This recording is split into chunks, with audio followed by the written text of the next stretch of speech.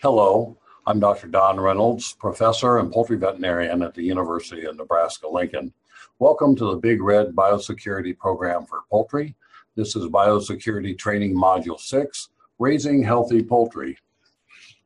In this module, we'll review the consequences of poultry diseases, how to determine if your birds are diseased, who to contact if you have a disease problem, and ways to prevent diseases. We'll also briefly review the diseases caused by avian influenza and exotic Newcastle disease and the actions you should take if you suspect your birds have these diseases.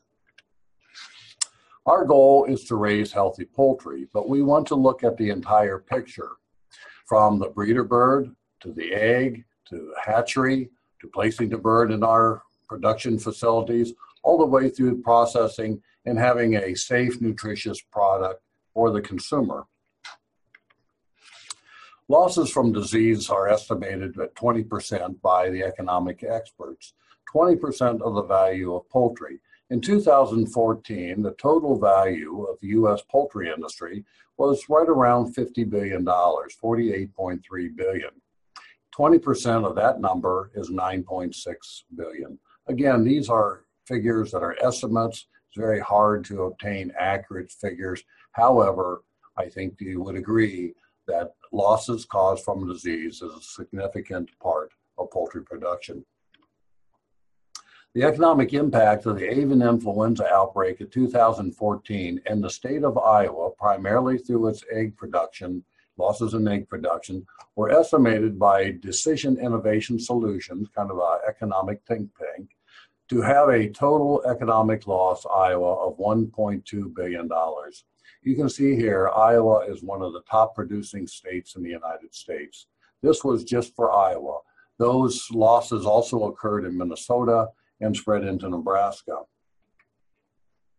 There are certainly reasons to be concerned. 20% of the value of the poultry industry, significant figure, lots of diseases, but do not panic. There are common diseases that are always there, always be a challenge, and these are controlled by good management, prevention, and treatment options. These are typically low mortality diseases that cause decrease in profitability. The vast majority of diseases you will encounter fall into this category. And examples include coccidiosis, clostridiosis. In chickens, infectious bursal disease, infectious bronchitis. Newcastle disease is also encountered primarily by all types of poultry, but there are different strains, as we will see later in this module. There are linogenic and mesogenic strains that cause mild to moderate disease. There are also highly pathogenic strains that are called velogenic strains that are not common and are reportable. We are constantly vigilant for two diseases. Both these diseases can cause high mortality. We depopulate when we find them. Both these diseases occur worldwide and can be spread by waterfowl. These diseases are avian influenza and exotic Newcastle disease, also abbreviated END. These are rare occurrence, but when they occur, things happen. These are considered reportable foreign animal diseases. And when this happens, emergency measures are used for controlling these diseases. State and federal authorities get involved. Typically, premises are quarantined, there is extensive testing, there is depopulation, there's disposal, cleanup, disinfection, and downtime. Certainly, we do not want to go there, and that's why good biosecurity is needed. How do I know if my chickens are sick? Well, it's a combination of clinical signs and production parameters. Clinical signs, mortality. Mortality is a key indicator. Mortality means death, or the death toll as a percentage of the flock. There will be a normal or expected or routine mortality. This will be determined by you, and if you're growing for a company, your company representative. Most typically in a broiler operation, this might be 4 or 5%. And it's recognized and accepted that not all birds survive. And this is for a variety of reasons. One is chick or bird quality at the hatchery. There may be management issues, other things as well. Daily mortality records are to be kept. And you can see by trends in this mortality records if there are problems. A very sudden onset of mortality, let's say for instance you're going along and you lose 1 or 2 birds this day, and the next day maybe is no birds, maybe the next day you have 2 or 3 birds, then you have 20 birds, and then the day after that you have 300 birds, and the day after that you have 500 birds. There's a sudden onset of this big mortality. This is called a spiking mortality, and that's indicative of certain types of disease. There could be slow onsets of mortality. So the first week you have a couple per day. The second week you may be up to 8 or 10. By the third week you're 20 to 30. And then you progress into the hundreds. These slow onsets give us indications of what diseases to look for. The clinical signs of disease. Well, we really typically look at the different type of organ systems. And one of the major organ systems is the intestinal tract or enteric diseases. And a classical sign is watery droppings or diarrhea, oftentimes with color. Sometimes it's yellow, sometimes it's red, as can be seen here in this picture. This is typically caused by blood being excreted in the feces, so bloody diarrhea. Oftentimes there'll be a distinct odor of different types of diarrhea. I've had producers, especially in turkeys, tell me that birds will make a characteristic sound, young birds, a kind of a chirping sound when they have a intestinal disease or intestinal upset. There are typical necropsy lesions, blood or lesions in the intestinal tract, as can be seen here. These are abnormal intestinal tracts. You can see the blood and the discoloration, the reddening. Oftentimes there'll be litter in the gizzards. Gallbladders will be distended as an indication of the birds not eating. If we look at clinical signs in respiratory disease, we see labored mouth breathing, open mouth breathing, oftentimes accompanied by different sounds such as snicks or coughing or sneezing or rales, swollen sinuses as we see down here. Sometimes there'll be mucus and or blood, and this might be evident on other birds or on equipment or on the sides of the facility. At necropsy, we may see lesions, blood, etc. in the trachea or in the air sacs, oftentimes seeing cloudy air sacs or exudates indicating microbial growth. There may be lesions in the lungs, other places as well. Other general signs, clinical signs, are depression and listlessness, lethargy, dirty, poor feathering. Obviously, this bird is in very, very poor health. It's not clean, poor feathered, it's listless. Obviously, it's probably not long for the world. It's in very poor condition. Posture can give us an idea. This is a bright, clean, alert-looking bird, but look at the legs. It's splay-legged. It can't move. It's immobile. This is a typical clinical sign of a disease we call Merrick's disease, a neurologic disease. Sometimes we see head twisting, also called torticollis or stargazing, as seen down here in this bird.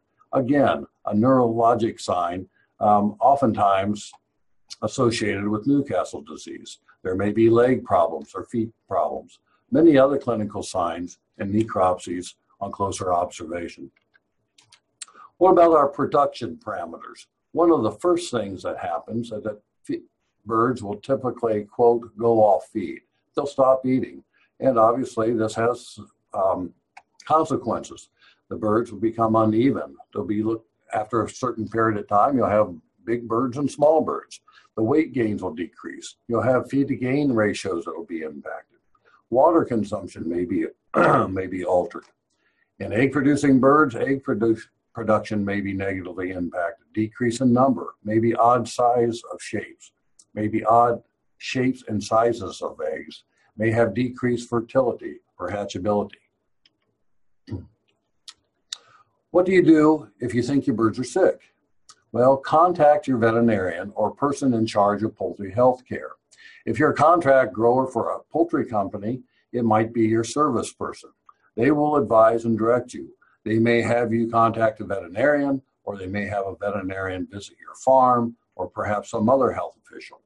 They may have you submit samples to the University of Nebraska-Lincoln's Nebraska Veterinary Diagnostic Center, or some other lab. They may come out and take samples. If you're an independent grower, you want to contact your veterinarian. And again, The veterinarian or yourself may submit samples to the Nebraska Veterinary Diagnostic Center or some other diagnostic laboratory. If you're a small flock owner or operator, contact your veterinarian. If you can't find a veterinarian or don't have a veterinarian, you can contact your university extension service, a poultry veterinarian at UNL. It's myself, Dr. Reynolds, and we'll help you find a veterinarian, or you can contact the state veterinarian's office. How can I protect my birds from becoming diseased? Well, you develop a health program for your operation. So a health program for your flock might involve medications and treatments and vaccinations or management practices. Certainly you should consult with a veterinarian or poultry health official. And by all means, have and use a good biosecurity program for your operation. I want to talk about avian influenza and exotic Newcastle disease. Now, there's a lot to be known, and I want to just broach a few basics of facts you need to know. What causes avian influenza? Avian influenza is caused by a virus, an influenza virus known as influenza type A. Typically, they are classified in two ways. According to the virus structure, and here we can see a diagram, a cartoon of a virus. This is the nucleic acid of the virus. These are what's called on the surface proteins. These surface proteins, there are several types, but the ones that we're interested in, one is called a hemagglutinin, or the H protein, represented here in these blue rectangles. The other is called a neuraminidase, or an N protein, represented here by these purple spikes. These types of, these two proteins, we are able to subtype viruses. So we have H, of which there are 16 different subtypes, and we have N, which there are 9 different subtypes. So the combination of the H plus the N equals the subtype of the virus. So you'll oftentimes hear of, we have isolated or we have detected an avian influenza virus, and it is H some number, N some number. Now, the H5s and the H7s are the most common in poultry, and they are most commonly pathogenic in poultry. So for an example, we may have an H5 or an N2. So we characterize or classify avian influenzas based on their H and N subtypes.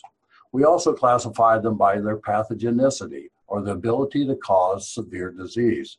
We have low pathogenic avian influenza virus, or low path AI, LPAI, and we have high pathogenicity avian influenza virus, or high path AI. Now, this is very, very important to know.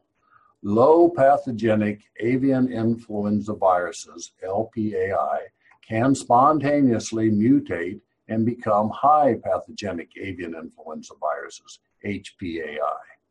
So we might have a subtype of H5N2, a low path avian influenza virus, and it's not causing a lot of disease in the flock. It's low pathogenic. Not a lot of mortality, not a lot of clinical signs, but it has the potential to spontaneously mutate and become a high pathogenic avian influenza. So low pathogenic avian influenzas are as great a concern as high pathogenic avian influenzas. So what does this mean? We are concerned about healthy birds, birds that appear healthy, that harbor low pathogenic avian influenza, or LPAI. Typically, domestic poultry that test positive for low path AI are quarantined and depopulated. It's also important to know that waterfowl and shorebirds can naturally be infected with low pathogenic avian influenza viruses and transmit it to domestic poultry. So these waterfowl may appear normal and healthy, but still harbor the disease. So it's very important in our biosecurity programs that we recognize risk factors that, that locate, so to speak, waterfowl in waterfowl areas around our operations. How the virus spreads. Contact with waterfowl and or their feces is a primary method. So water, feed, etc. can become infected with avian influenza infected droppings. Spread through the movement of poultry products, and items that come into contact with infected birds and products, so contaminated equipment. Insects, rodents, and wild animals, perhaps they have contact with a wild duck or whatever, and then they spread it into your operation. Personnel and feed trucks. Airborne transmission can occur. Live bird markets are a potential reservoir for avian influenza viruses. So these are areas, especially in certain cultures, where birds are brought into markets and they might be live, they might be slaughtered there on the premises. These are ample areas for transmission of avian influenza viruses. Clinical signs of low-path avian influenza, again, low-path, decreased egg production, soft-shelled or misshapen eggs, ruffled feathers, listlessness, depression, off-feed, coughing, sneezing, lacrimation, that is watery eyes, rales, sounds from breathing heavy. Clinical signs of high-path avian influenza. They may show one or more of the following. Oftentimes, they're just sudden death with no other signs.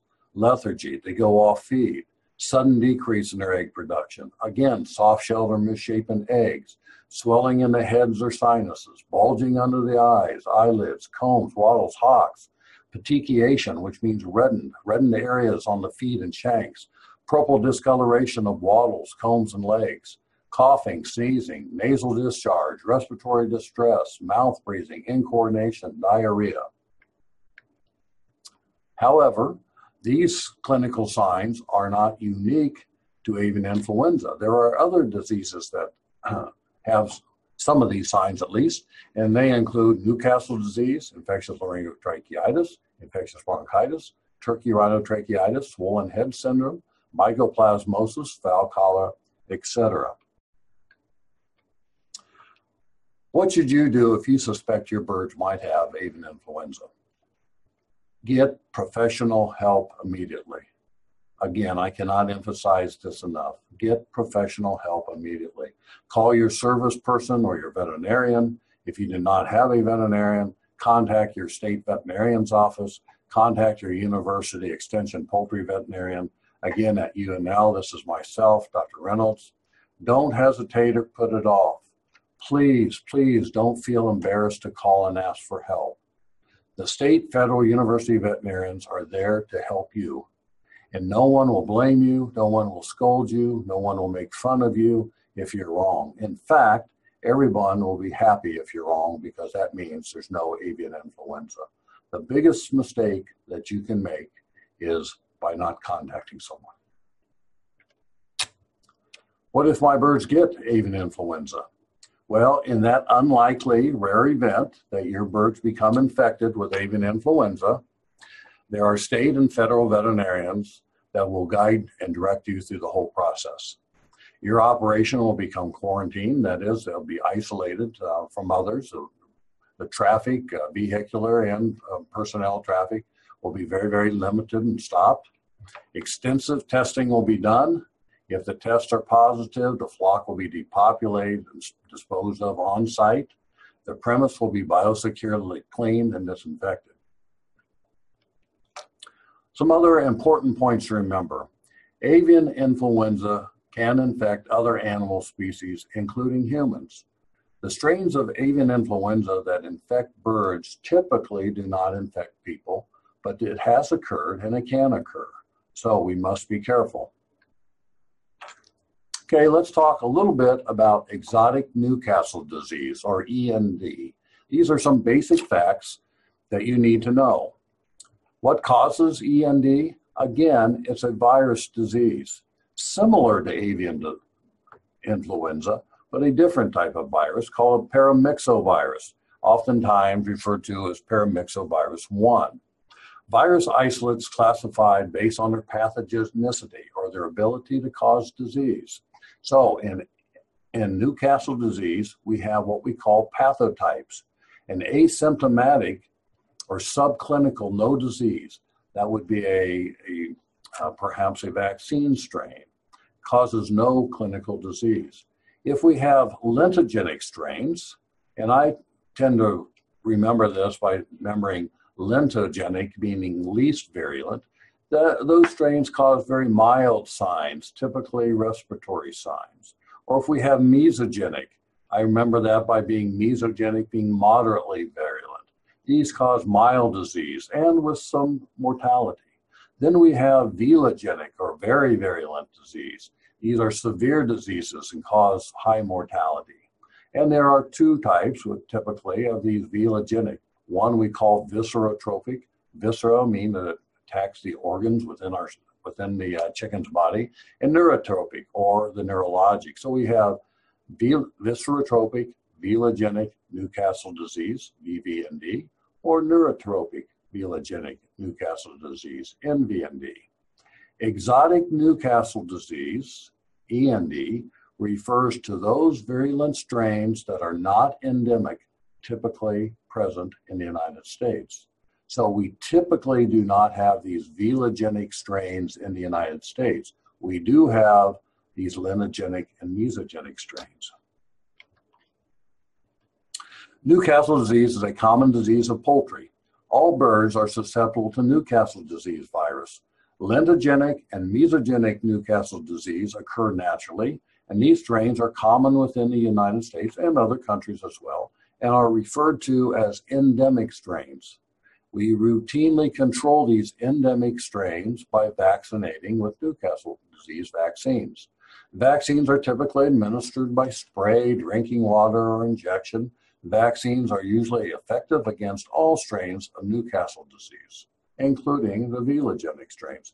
Not always, but typically they're pretty effective.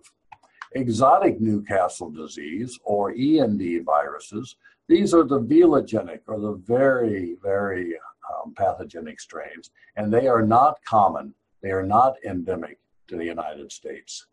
Vaccines typically protect against these strains, but birds can become infected and it can cause problems. All Newcastle disease viruses can cause disease in people. This is a zoonotic disease. Fortunately, the disease is not very severe or fatal. The disease causes pink eye in people or conjunctivitis. The disease is not fatal or particularly injurious, and it is typically self-limiting.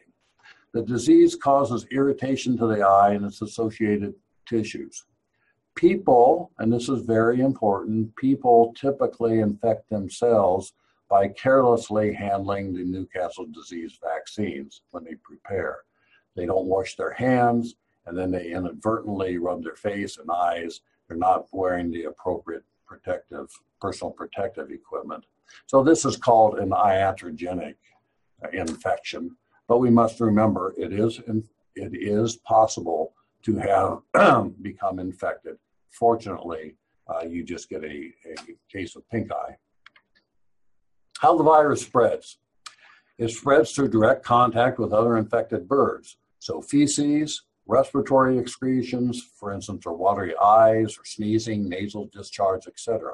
Inhalation from virus from other birds. So again, a bird sneezes, another bird's there, it can breathe it in. Indirect contact through contaminated feed, water, litter, contaminated equipment used to move and transport birds, feed and service vehicles, and people and animals. Most likely sources of infection. So the most likely risk factors. The primary sources are people, employees associated with poultry and birds. So people that go to poultry shows, and there might be infected birds, and they bring it back to their operation. When I say game birds here, I mean the fighting birds. It's more apt to be in fighting birds than into the wild pheasants or quail or those types of things. Backyard flocks, pet birds, proximity to infected neighborhoods, illegally imported birds, so game birds, parrots, etc. Oftentimes, these birds are not vaccinated and are susceptible to Newcastle disease. Secondary sources are shared equipment, things like egg racks and flats, vehicles, feed trucks, service trucks, etc. Clinical signs may show one or more of the following: decreased egg production, misshapen eggs, ruffled feathers, listlessness, depression, diarrhea, off feed, swollen head and eyes, coughing, sneezing, lacrimation, that is watery eyes, rales, tremors, paralysis, twisting of the head, again, this stargazing or torticollis, sudden onset of high mortality. A lot of these signs are similar or the same as we see with avian influenza, so that must be considered. Infectious laryngotracheitis, bronchitis, turkey rhinotracheitis, swollen head, etc. What should you do if you suspect exotic Newcastle disease? Again, it's the same as if you suspect avian influenza. Get professional help immediately. Don't delay. Call your service person. Call your veterinarian. If you do not have a veterinarian, contact your state veterinarian's office or contact your university extension poultry veterinarian. Again, at UNL, it's myself, Dr. Reynolds. Don't hesitate or put it off. Don't feel embarrassed. That's what we're there for, to help you. And if you're wrong, that's a good thing. We're all happy about that. What if my birds get exotic Newcastle disease? Okay, in that, again, unlikely rare event that your birds would become infected with exotic Newcastle disease, similar to avian influenza. There are state and federal veterinarians that will guide and direct you through this process. Your operation will become quarantined. Be extensive testing done. If it's positive, the flock will be depopulated and disposed of on site. The premise will be thoroughly cleaned and disinfected. Thank you very much. That's the end of Module 6.